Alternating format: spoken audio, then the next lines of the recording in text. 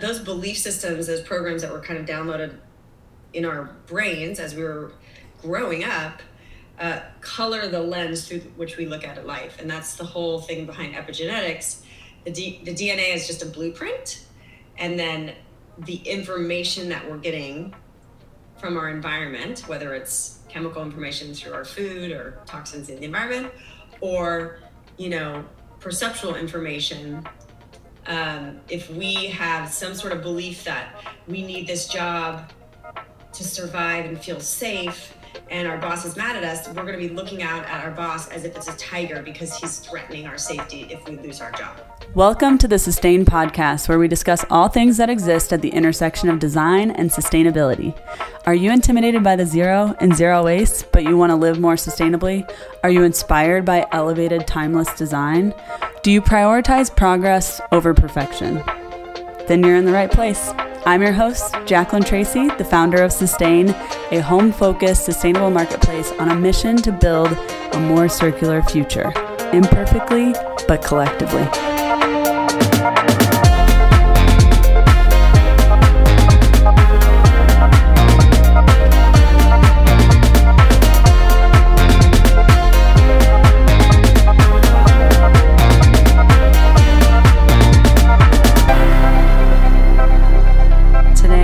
The true honor of interviewing Kelly Gores. Kelly is the writer, director, and producer of the documentary Heal, which I highly recommend everybody go and watch. It has profoundly affected my life, and she has just been such an inspiration to me for years. I've been following this woman for years, and it is, she talks deeply about the mind-body connection. We talk about everything from, how to heal trauma to, how to, start with awareness to get to this level of surrender and acceptance. And I can't wait for you to listen to this episode, because she just is so knowledgeable about the mind-body connection, which I know that there's a lot of people, in the wellness space today. I know people are talking about this, but I don't think that anyone is addressing it in the way that Kelly is, from this holistic manner, where she is giving us leaders and tools and just so many different options, because nobody's healing journey is going to be the same. Nobody has the same exact trauma. Nobody has the same personal experiences that they're bringing to the table. So her exposure to these various healing methods has been so impactful in my own life, and I'm so excited for you guys to listen to this episode today, because it's an inspiring one. I'll just leave it at that. It is a inspiring episode. So thank you so much for tuning in. Enjoy. Kelly Gores is the writer, director, and producer of the 2017 award-winning documentary Heal. To continue the conversation around healing consciousness and personal transformation, she founded and hosts the Heal podcast. She is a mother, a seeker, a meditator, and loves to read, write, play sports, travel, and spend time in nature, which sounds exactly like me too, minus some other. So I am so excited to welcome you to the podcast today, Kelly. You have been such an influence in my life. It was really fun researching this podcast, actually, because I dove back into the film Heal that I watched, sometime in 2018, I'm guessing. And I just realized how many people you've introduced me to, and how big of an impact that film made on me. Things that I didn't even remember were in the film, but things that I think about all the time. So I'm so excited to have this conversation with you. Oh, that's so cool. Thank you for having me. Yeah. So before we dive in, because I just have so many questions for you, do you want to just introduce a little bit about your story, how you got into this, studying and sharing, the healing journey and the mind-body connection and all of that. Like what got you started and just a little bit about your journey. Yeah, it's a question that I'm often asked, and I wish there was a short, succinct answer, but it's kind of been a lifelong journey. I would say, I was raised Catholic, so I'm a recovering Catholic. Same. And, early on, I had a sense, I was like, okay, I loved the history of Jesus as a human, which I believe he was. I believe he was like a human and a mystic, and very connected to spirit. And but then I was like, but there's all these other religions and cultures, like who's the right one, And so very early on I was curious, and I had this sense that, different religions were all basically principally the same at the core, universally the same, but just dressed up in different cultural clothing. So I decided to not get confirmed as a Catholic, and I was like, I want to explore all religions before I commit to one. It was probably me just trying to get out of CCD or something, but I thought I was so wise at 12 years old. Yeah, that's what I was going to say. That's like a 12. I was like, wow, that's bold. I was not thinking that deeply at 12, but that's amazing. I'm pretty sure my mom was like, honey, you just really wanted to get out of the commitment combination. That's pretty smart. But it's true. So then I went through a period of maybe questioning religion altogether, and just really, cause and effect and Newtonian physics and just, I don't know if it was agnostic, atheist, whatever it was in high school. I just felt like, it's one life, cause and effect. There's no, rhyme or reason. I don't even know if there's destiny. It was just it was very scientific based, from my understanding. Then I went to Berkeley my first 2 years, and it was I had such a tight-knit community growing up. It's the first time I went away to school, and I just didn't find my community right away. Not to, blame other people, because there was wonderful girls in my sorority and everything. Something was missing. I felt like a sailboat without a rudder or something, or keel, whatever that's called. And I was kind of depressed for the first time and not aware of it. It came out more as anger and discomfort. And partying and all that stuff. And so, and I blamed the weather. I was used to sunny Southern California, and then it was very socked in, foggy, cold, rainy East Bay. Anyways, I came home the summer after my sophomore year, decided I want to transfer back down to Southern California. Most of my friends were there. I was going to get back into acting after 2 years of exploring other subjects. I was just I just want to get back into acting. And so I transferred to UCLA, but I had some time off in between. So I decided to travel to Australia with my brother for his senior project. And on the way home, this guy that I met there gave me the book Return to Love by Marianne Williamson. So I'm 19 years old, feeling like a ship at sea without a rudder. And I read that book and I was like, oh my gosh, this is it. It just resonated so deeply. I was like, so that kind of reconnected me to my spirituality, and realizing we can create heaven or hell on earth depending on whether we come from love or we come from fear. Mm-hmm. And so, and then all of her female personal journey in there too, was really helpful at 19, 20 years old. So that kind of set me back on my spiritual seeking journey.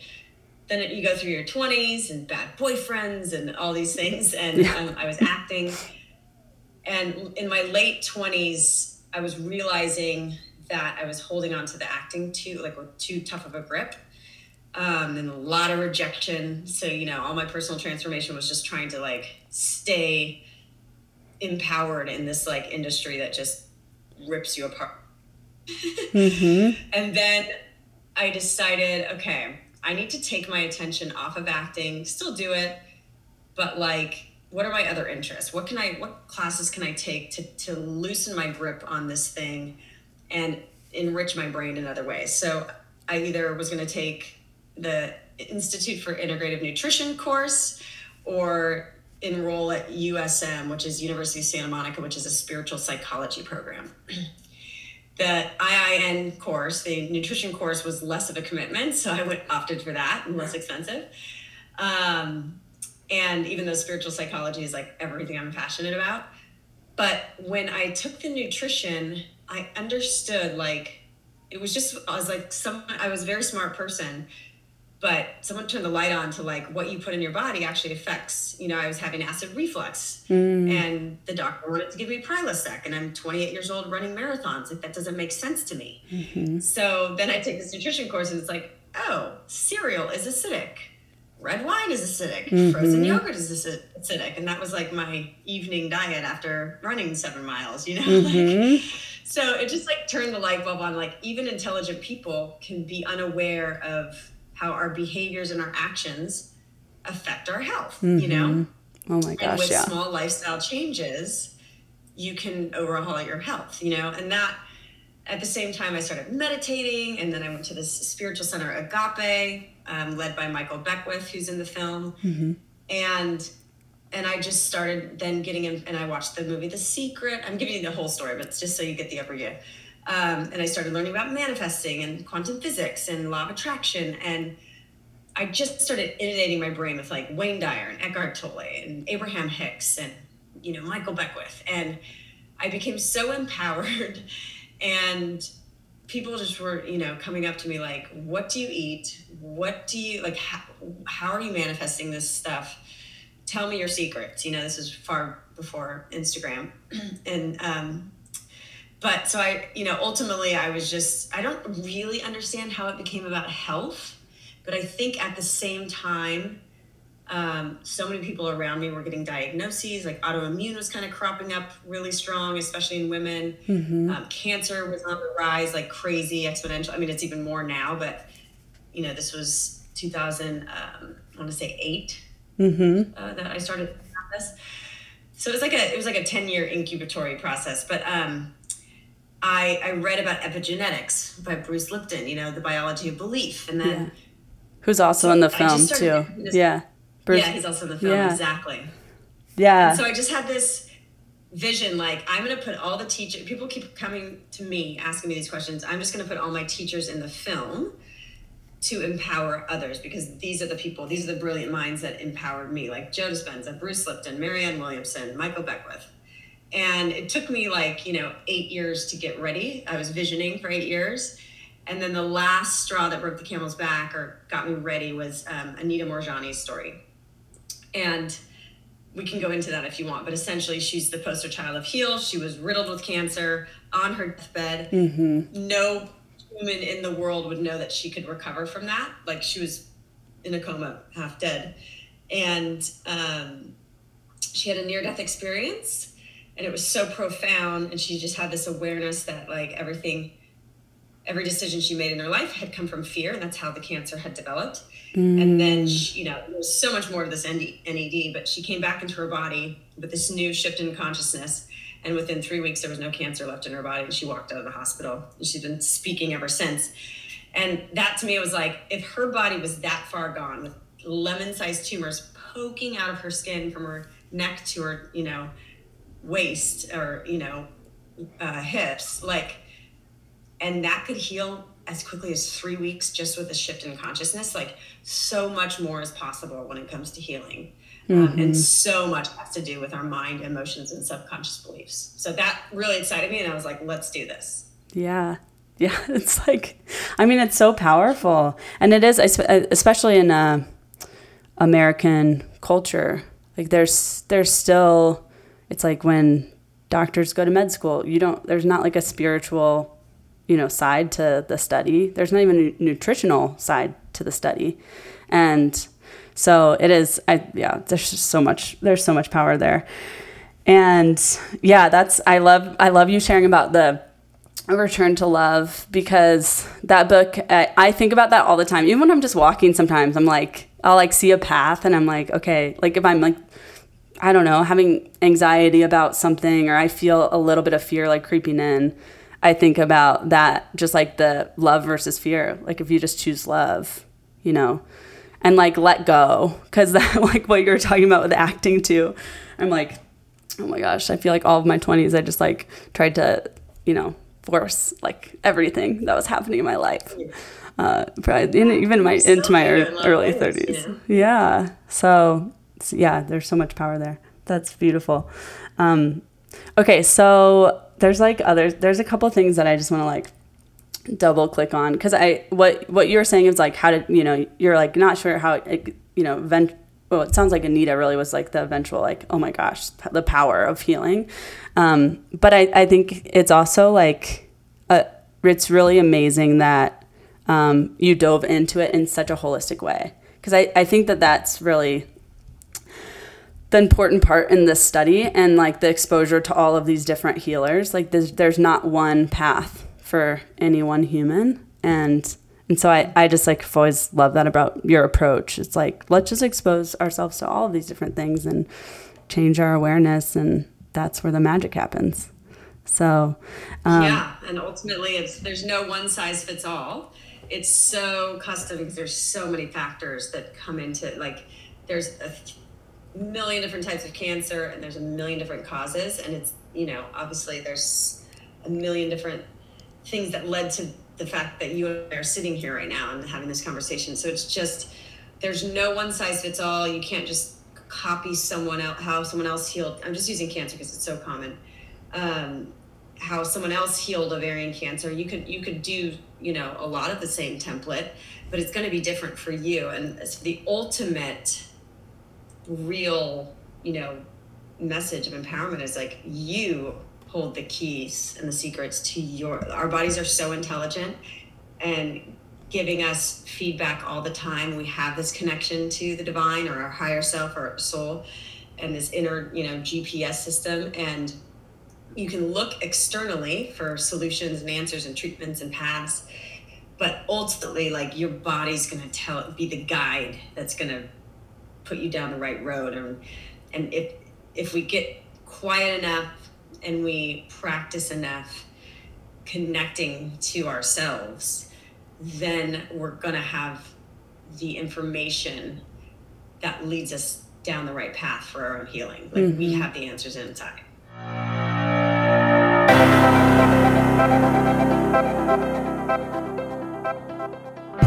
SISTAIN is raising a community investment round, and you're invited to participate.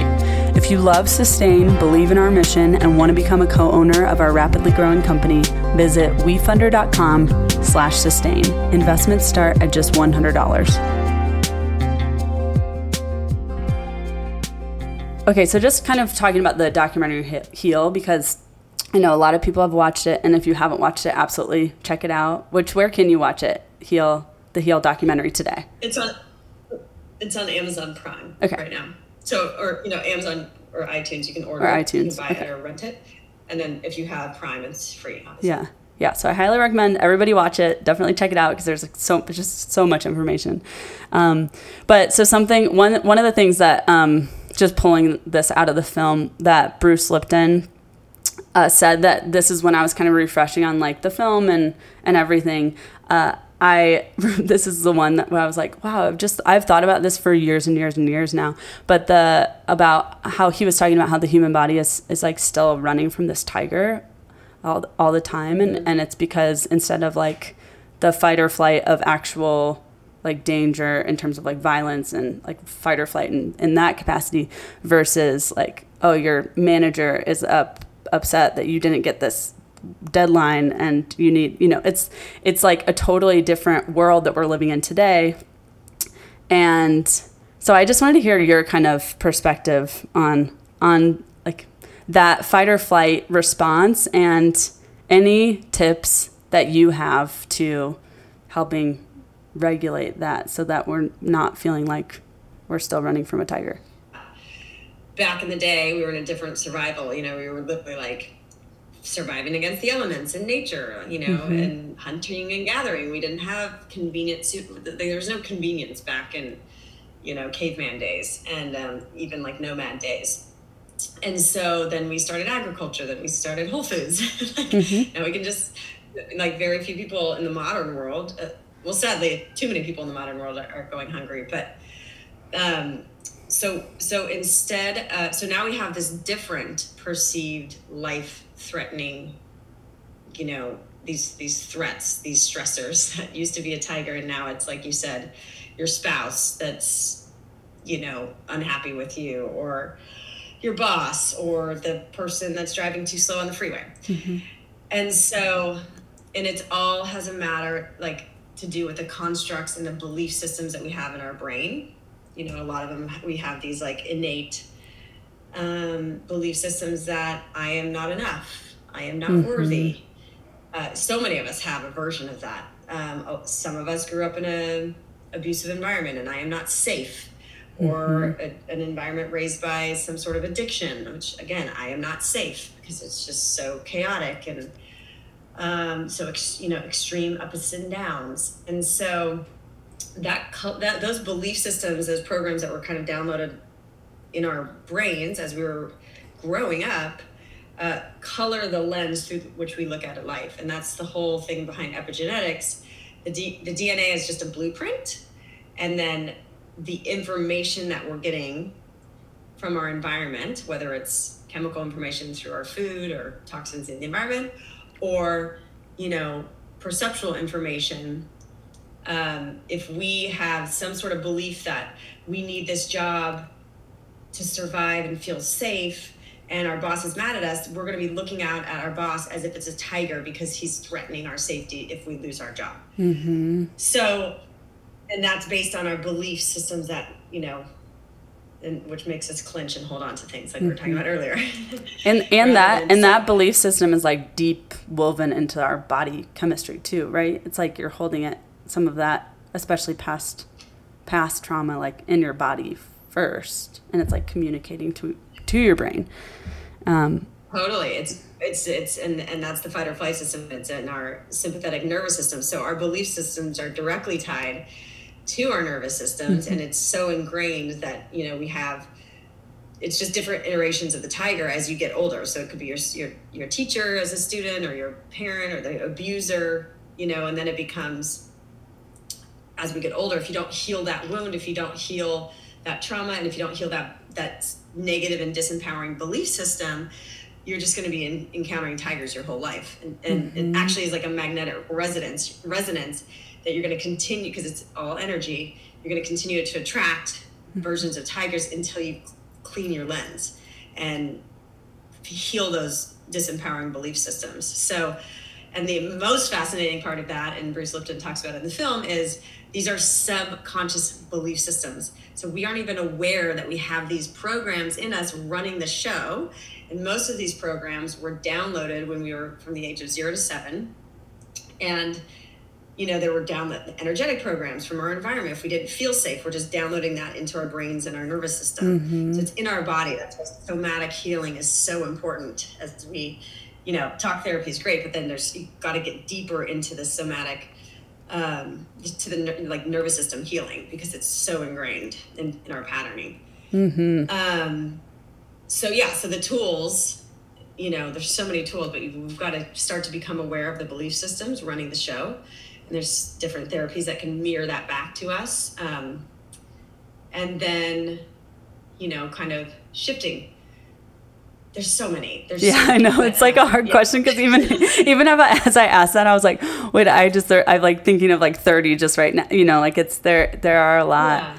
But it is, I like the way you just structured it of like the awareness comes first. It's almost like that's like the first step of like with, I know you talk a lot about meditation, and it's like first just even becoming aware of like what is happening, because you have all these voices, and if you don't know how to control them, or what I don't even like using the word control, but if you don't know how to be like, let's just let that one go, pass by. Like I feel like that's the whole, it's like awareness is like the first state, and talk therapy can help with that a little bit, and then there's the more like EFT from the film, like the deeper healing methods like that. Totally. Yeah. EFT and EMDR. EMDR. There's so many therapies. I would say for me, and I don't know how to address this with atheists, because to me, all healing ultimately is spiritual healing. Mm-hmm. So even today, I had a crazy stressful day where I learned new information about a certain, circumstance in my life, and it caused me like more stress than I've felt in a very long time. And then there's, then I have a 4-year-old daughter who's super connected to me. So like she's out picturing and tantrums and stuff. And so like, I'm like, sitting here preaching, it's just so crazy how like one thing can sweep you down the river of stress. And I know other people have higher levels of anxiety and have to deal with this kind of emotion that I'm feeling right now every day, so I'm blessed. But like when something like this rips you, it's healing even to have this conversation, because I was like, oh shit, I am coming from fear. Like, and take the breath. For me, it's so important to have some spirituality, and it's not religious. To me, it's like a deep understanding, because I've done such deep meditation. I've done such deep healing work, even plant medicine that just connects you to, whether it's, psilocybin or ayahuasca, it just connects you to nature and just this oneness feeling that, facilitated in the right and responsible way, in the right setting, of course. There's a lot of bad actors out there, but feeling that connection, or just being in nature, feet in the sand, being in the forest, earth, like that reconnection to nature, that oneness feeling, meditating where you're just connecting to spirit and you have these like moments of just expansion. So like, I just think that for anxiety and stress and fear and these subconscious beliefs, I mean, you really can, just that belief that there's a divine, intelligent plan at play here. Yeah. Our source, the thing that keeps the universe going, that keeps the earth, just regenerating, whether it's through destruction and regeneration. Like the earth it's so intelligent. Nature is so intelligent. And we, regardless of what happens to us, like the earth is going to be fine. Like it's going to regenerate itself. It might have to remove us from the planet to do so. Like such intelligence of nature, and we're part of that. We're part of nature, and we've removed ourselves from nature, which is why there's so much dis-ease. So to me, my highest recommendation is to find some spiritual practice where you can really feel that there's a divine, plan at play here, that a loving plan. We might have to go through the fire, but that's just so that we can handle the next phase of our expression. And we can have moments of woe is me, but then to really just go, okay, what is this? It's not happening to me. This is happening for me. And to come back to that love and trust and surrender and acceptance. And then I go, okay, show me the way, and we just need that spiritual connection to do that. And I would say that's the highest practice, because it really is about acceptance and surrender and trust. Yeah, exactly. Yeah, that's so beautiful. I shared with you, and I'm really open with this community about how I went through a very challenging divorce, especially for how short it was. And I mean, as you're talking, there's so many things that come up. Like I couldn't have red wine during the divorce because I was so stressed. My gut was all messed up. And so acid would just make me like so ill. Like there were just all these things that were just totally and completely stress related happening to my body. I had eczema on my face. I ended up like, my hip went like sideways, I was just like not in tune with my body. And so I got a lot deeper into meditation at that time and started seeing people like mediums, and like I was like testing everything. And I think it was one of like the Reiki, I'm like always like, how do you say it? Reiki healer. The Reiki healer, I saw that she was just like, you can ask like the universe or God or whatever you want to call it, like for help, right? And that reminder was like, and that was then like the rest of the theme of even just getting through the divorce was like surrender and acceptance and asking for help and knowing that it was going to be okay and that it was temporary and all these things. And I don't know, that just was like, it's still, so now when I like do Palo Santo sessions and stuff, I say exactly what you just said, where it's like, just lead me down the right path. I'm like, I just am like trusting now, and it really makes you feel like even friends who like, saw me go through all that, it's like, people tell me all the time that I'm just like this lighter person, because once you do get there to the trust and surrender and acceptance stage, it's like you this like weight is just like lifted off your shoulders, because then you can just relax and try to flow with life and the path, and like, you know, follow what your gut and your body and all those things are telling you, you know. So, okay, so then what is, just switching topics a little bit, what is, because I think meditation even is such a, just like on the awareness side of it, what is, with meditation, what I struggle with is like, sometimes I'll do guided meditation. Sometimes I'll do walking meditations. I'm like kind of all over the place, but there are these times when I'm just like, I don't want to meditate, you know, like there's just like those moments where I just don't want to commit to it, or the practice that I'm practicing has just gotten too routine-y, and I'm like, how do we get deeper? Or I don't know. There's always like these little bumps I hit with meditation. So I wanted to hear, like, do you have any tips for if somebody's even getting started with meditation all the way to how do you really continue the practice? Great questions, and I'm glad I have an answer. I would say I first learned meditation from a transcendental meditation teacher.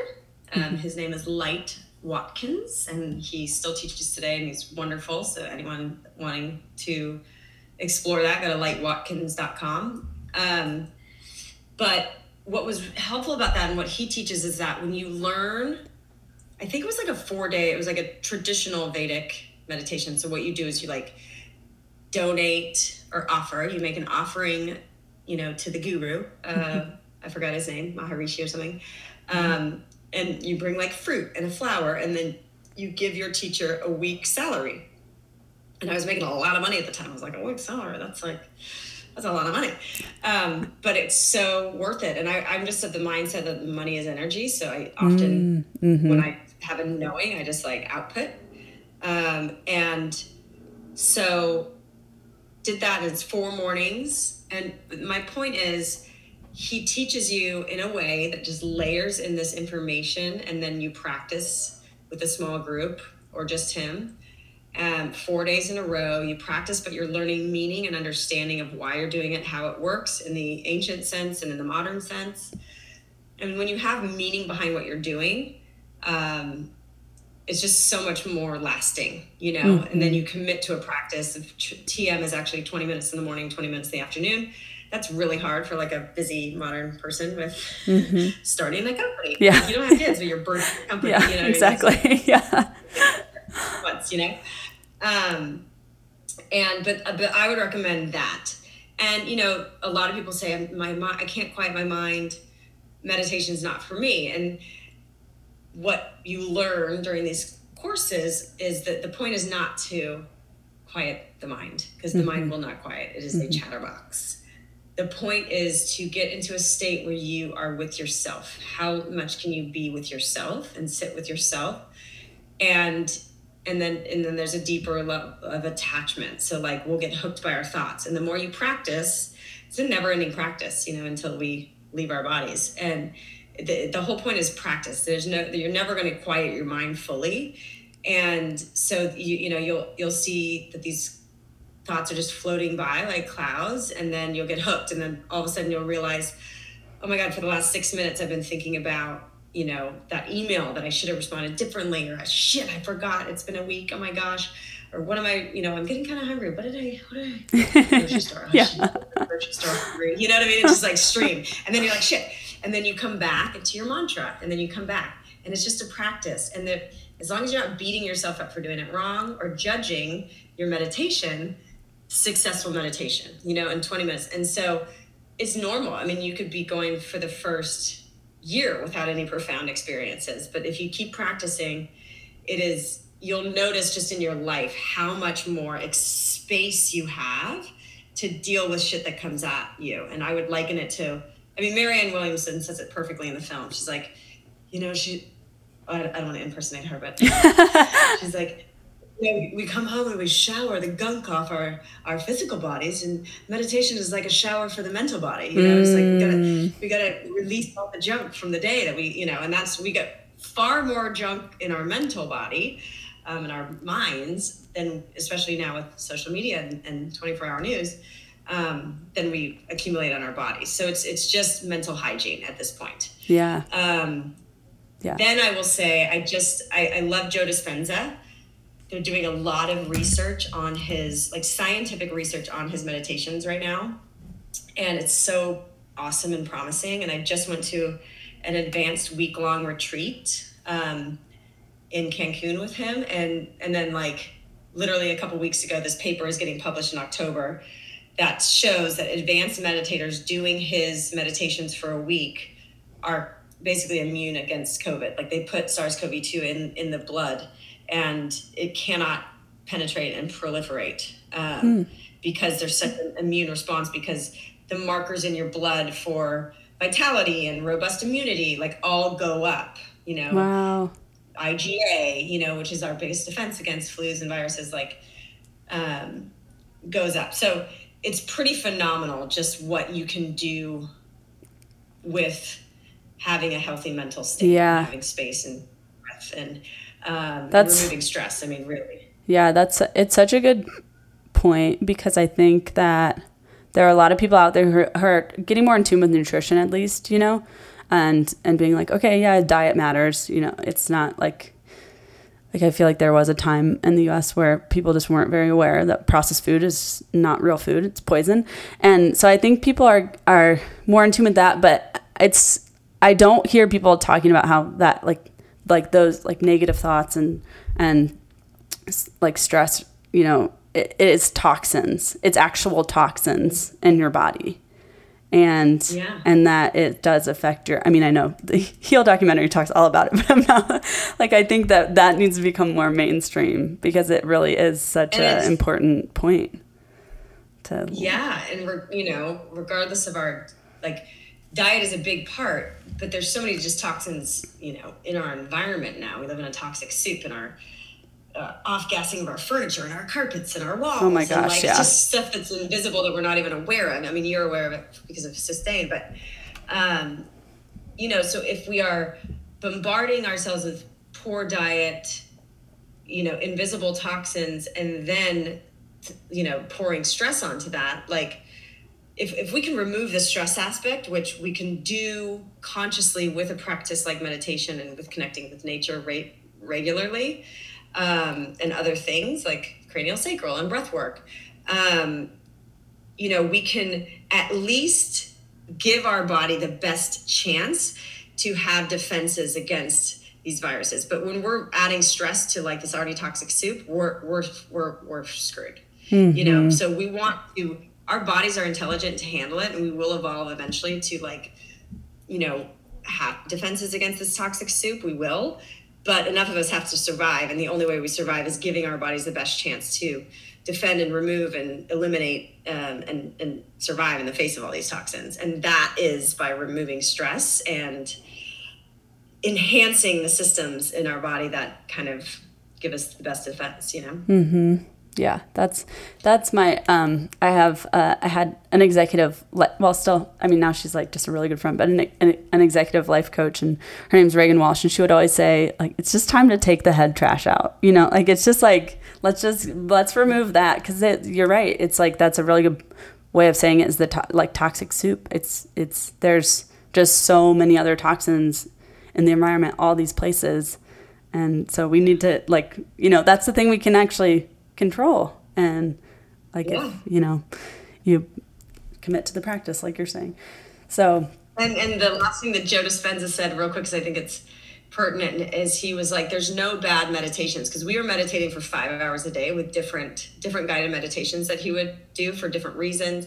And then he'd lecture. So again, layering on the meaning, because if we understand and we apply meaning to something, which is exactly how the placebo effect works, then the practice is deeper, and it's actually, the effects on our body are deeper and more profound, because we have a meaning that we're applying and an expectation that we're tying to this practice.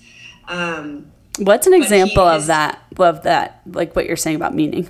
What would be like is it like a meaning for you personally of why you're doing it? Or a simple example is, well, there's two examples I got. I think Yale or Harvard did a study about housekeepers, like cleaning ladies.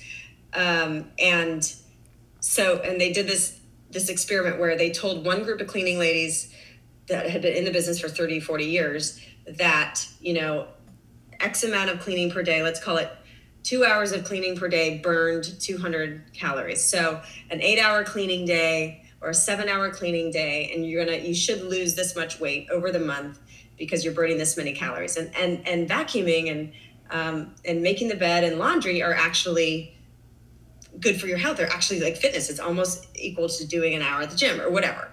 So they applied meaning to their activity. The control group, they didn't know. They were just like, I'm cleaning, probably hate my job. Like, but there's a normal mental channel. There was no meaning to what they were doing. It was just like they were getting through their day.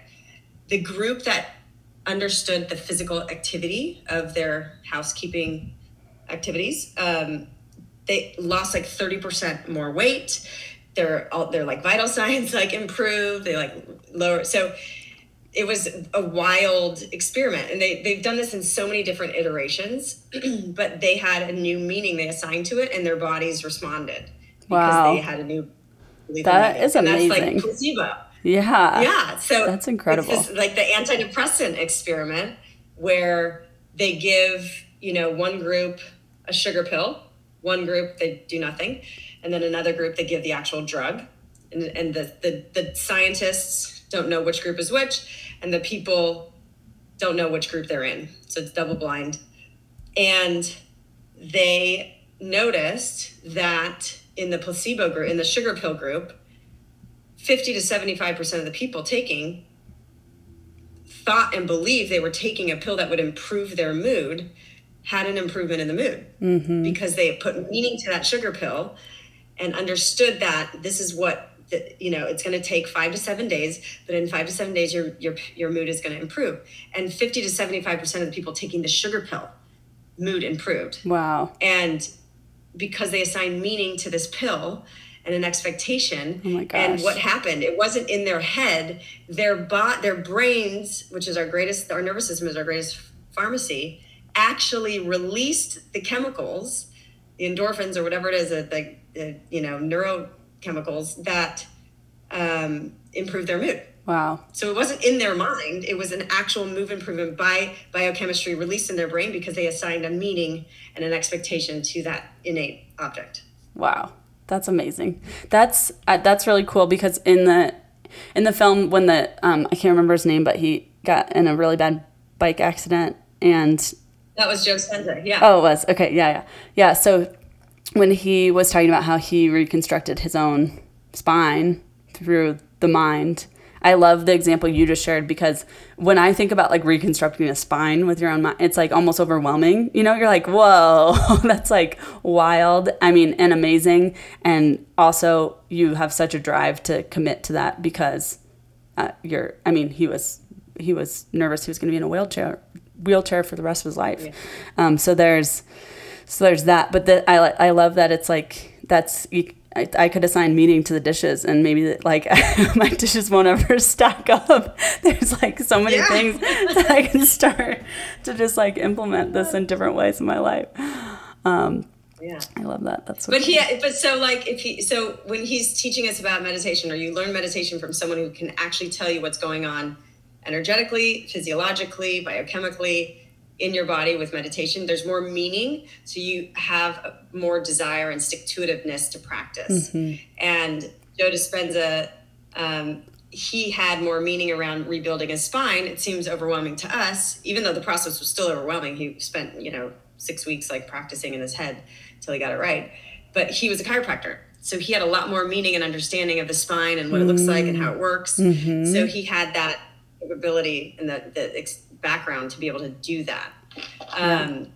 But all of that to say too, Joe told us that because we were doing it 5 hours a day and different, an hour long, and then we take a break and learn another lecture and do another hour. So it was like 3 different hour to hour and a half meditations. And he was like, which is hard to sit there for an hour 3 times a day or an hour and a half, right? Even though he's guiding us through, it's still like we're not used to sitting that long. And he said there's no bad meditations. You just practicing and sitting your butt in the seat and trying your best to come back onto target, even if you're like it's bringing up emotion, and you're getting frustrated, or you're getting angry with me, or you're getting hungry, or whatever. Just like that discipline, because we're so convenience oriented, of practicing and staying in the chair is like massive. And what I found in a lot of them is it was like an initiation. Like it was a hard work, and it was kind of brutal for the hour and 15 minutes. And then the last 15 minutes, it's like, wow. like profound mystical experiences, you know? So that's just a real lesson in life and metaphor. It's like a lot of people give up right before their breakthrough, you know? And you see that on actors all the time. It's like they packed up their car, they were driving back to mom's house in Virginia, and then they got the call as they were driving out of California that they booked that role that changed their life. You know what I mean? So it's just like, there's no bad meditation. Get your butt in the seat and keep just being with yourself and breathing, and eventually profound things will happen. Oh, I love that. That's so great. Okay. So this is a question that I do ask everybody. I think it's it's still just something that a lot of, I mean, especially our community, but just people in general, are always working on, like this progress over perfection, because that's what we are, like, you know, our overall thinking at SISTAIN is like with sustainability. It's not like the 0 and 0 waste is so intimidating, and we want it to just be more welcoming, and for people to, if like, you know, we get millions of people to focus on progress with sustainability, then we can make a real impact at a collective level.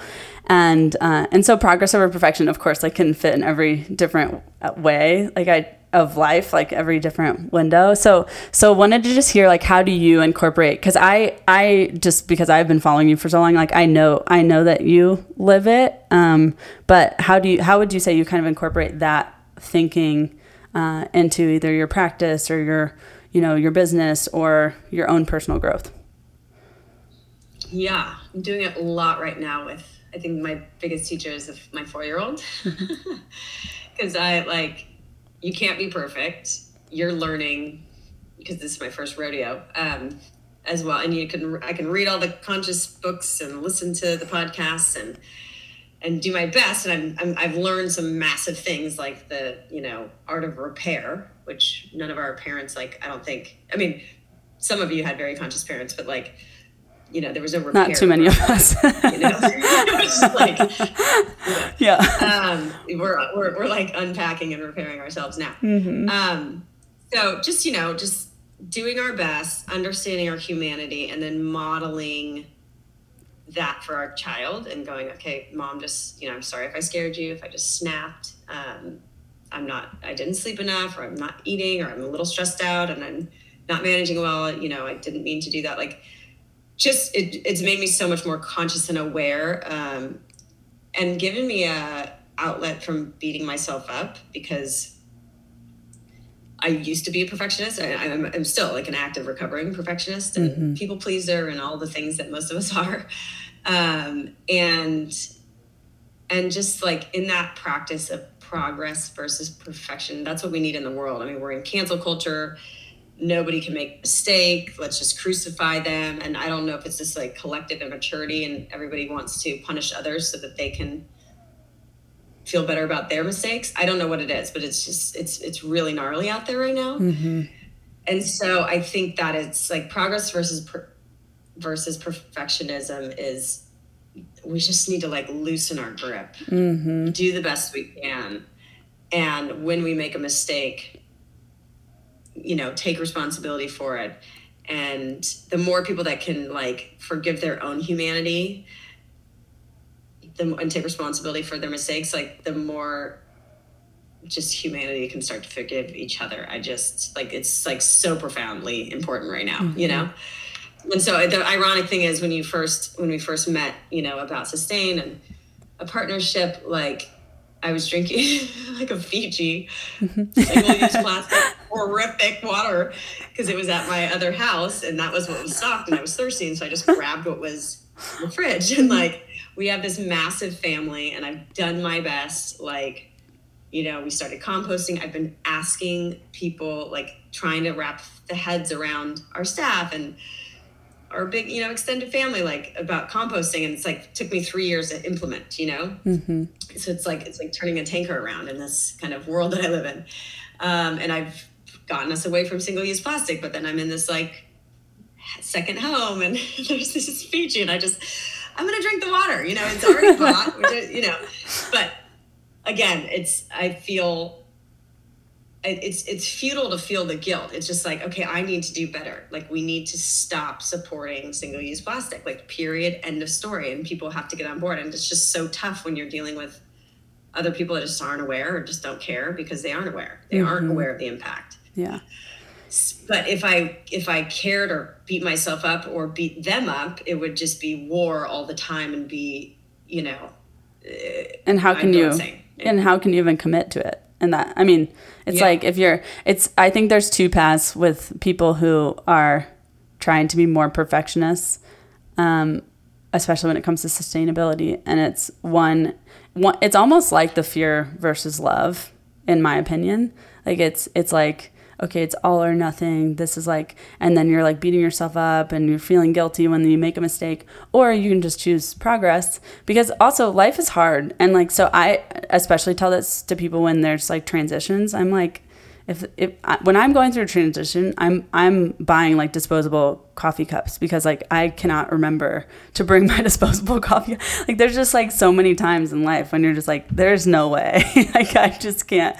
Like, we live in such a disposable culture, and it's what we grew up in. And with what you're talking about with meditation too, I think it's really cool for you to talk about, like, there's no bad meditation. Like, even that is like committing to progress and not perfection, because that's another thing that stands in the way with meditation too.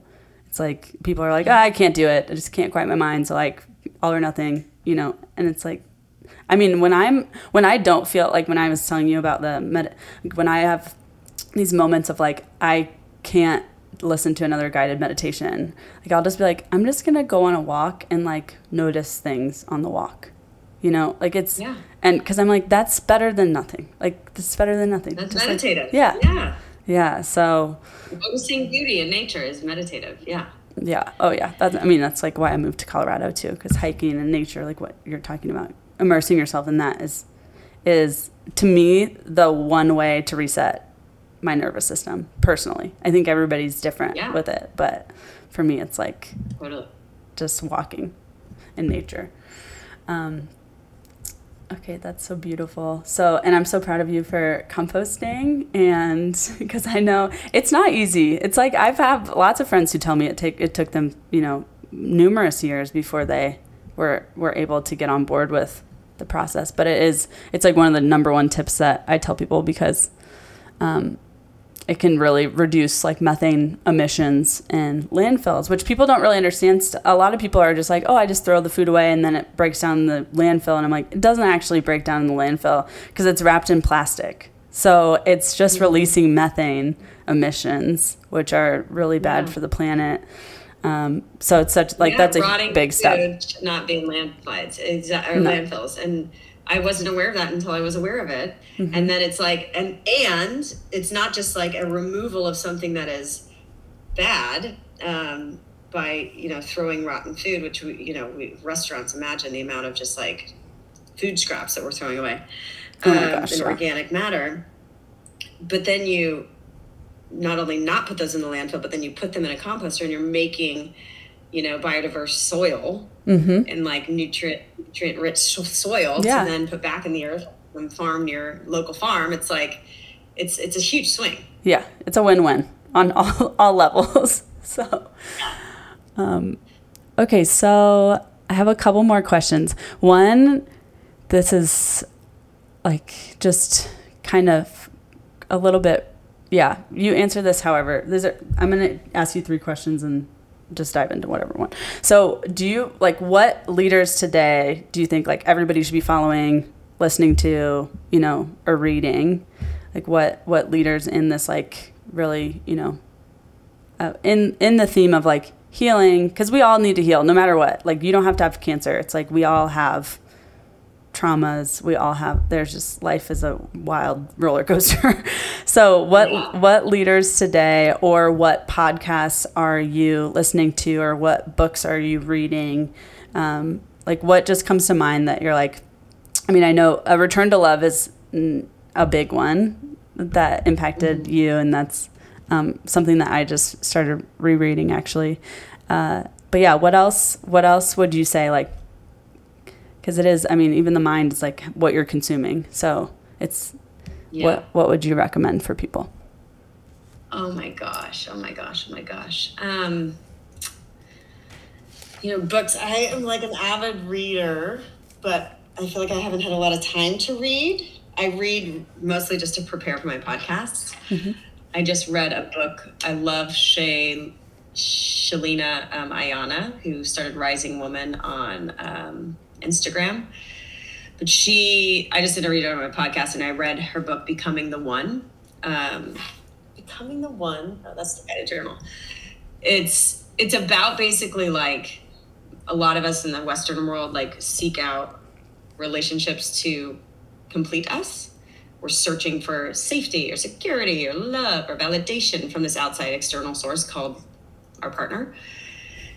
And it's really about like attachment, and it's about trauma healing, but it's in order to be so whole within yourself that then partnership becomes two healthy, whole people that can walk through life together and go through personal growth stuff together with healthy dialogue and whatever, and aren't seeking others to, heal their wounds. Mm-hmm. When really it's just like, when you get triggered, you're just projecting your wounds at each other. So you have to come as whole people. It's how you become whole and then seek relationship from there. It's just a different conscious relationship. So that's kind of where I'm trying to get to, which is a good journey. Just self-love and acceptance, and realizing where you've been abandoning yourself to either like hold on to a relationship, or whether it's career or love or whatever. Mm-hmm. So coming back to yourself and like relating to yourself through self-love and total acceptance, and then you can relate to the world in a healthy way. So I like that. I don't want to turn anyone off politically. Did I not go there? No, I want to hear it now. Let's hear it. I mean, a lot of people, especially in COVID or whatever, I interviewed this gentleman on my podcast too, but there's just like such a capture of media and the narrative and like the people in power. And I'm not talking like some like wild, weird conspiracy theory, because I think a lot of those people have gone off the handle too and are using Instagram to like fuel fear. Mm-hmm. That's for sure. But, I am a supporter of, even though I love Marianne Williamson, I'm a supporter of Robert F. Kennedy Jr., Bobby Kennedy, because for all the environmentalists out there, he was a litigating environmental lawyer. That was his job, like his whole career. Recently, and then he tells the story on Joe Rogan, which is I love Joe Rogan because I feel like he's uncaptured and like unbiased, and just is really bringing interesting truth tellers on his podcast. So I just feel like I'm just really excited about Bobby running, because, and look, he's human, nobody's perfect, right? But I align with a lot of philosophies. And he wasn't trying to be like an anti-vaxxer, but he had this like, he kept bringing in, attracting all these women whose children had been injured by vaccines. And you can, and this is pre-COVID, you can learn about it on Joe Rogan's podcast with him if you're curious. But he's a lawyer, and even his book on Fauci, like it's been vetted. There's citations, like he's backed up with real data, real research. And so, to me, I just think our system is so broken and corrupt, our political system, and our, just congressmen and women are just so old. Like nobody should be making laws at 8 years old or 80 years old. I totally agree with that. So much needs to be overhauled, and the lobbying, for these big corporations with hundreds of billions of dollars that have captured these health industries and agencies and congressmen.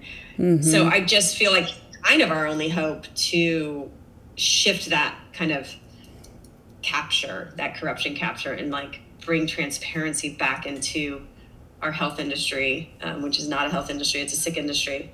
And, hold chemical, whether it's environmental toxins or food toxins, held them accountable. And, Europe has such higher, tougher regulations. Oh my gosh. Yeah. On chemicals. We do. And, it's we're quickly becoming a non-world superpower because of this, because it's shifted so much in a corrupt direction that, just every system in our society and our bodies is sick. Yeah. And we got to break that ship. And it takes kind of an extreme ballsy person that is rooted in truth and backs it up because he's a lawyer, he has to.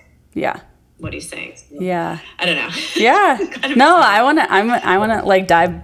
So I worked in politics for a little bit. And so since then I've been pretty since I've gotten out of it, I've kind of stepped really, really far away from it. So I'm not as in tune with everything that's going on. So I want to research it more.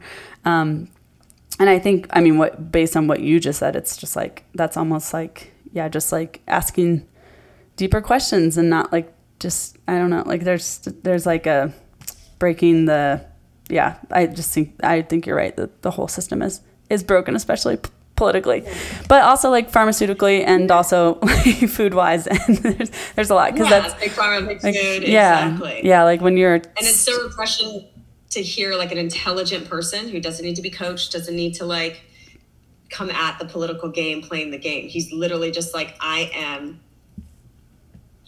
like going after transparency and accountability and truth. And I'm trying to bring everybody together.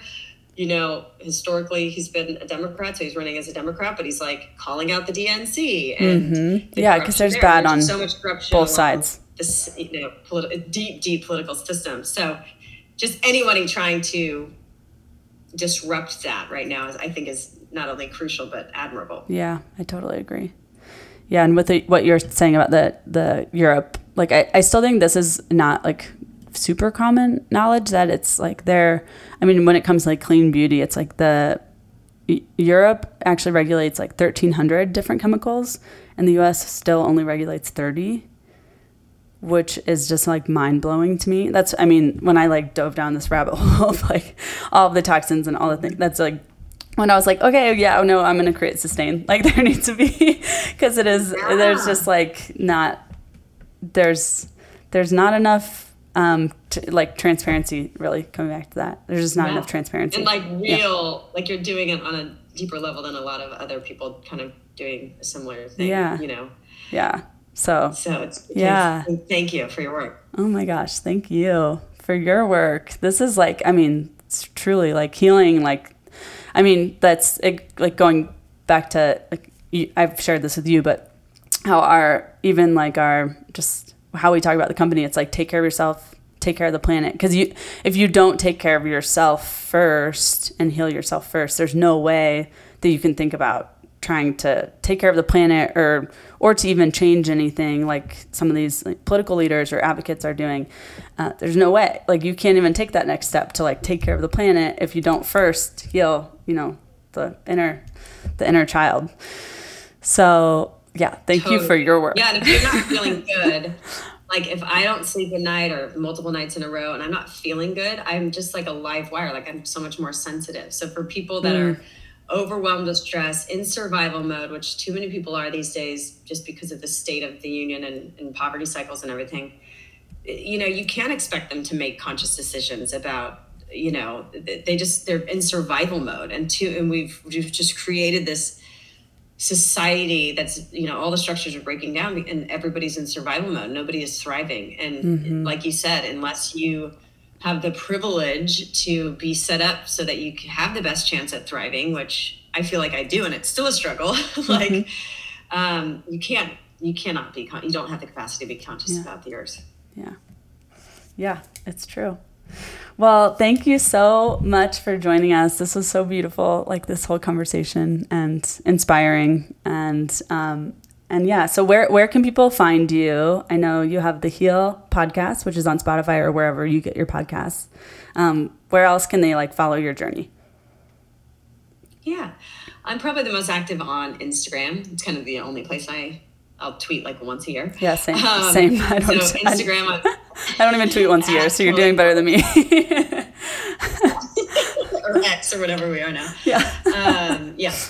At Kelly Gores on Instagram and at Heal Documentary.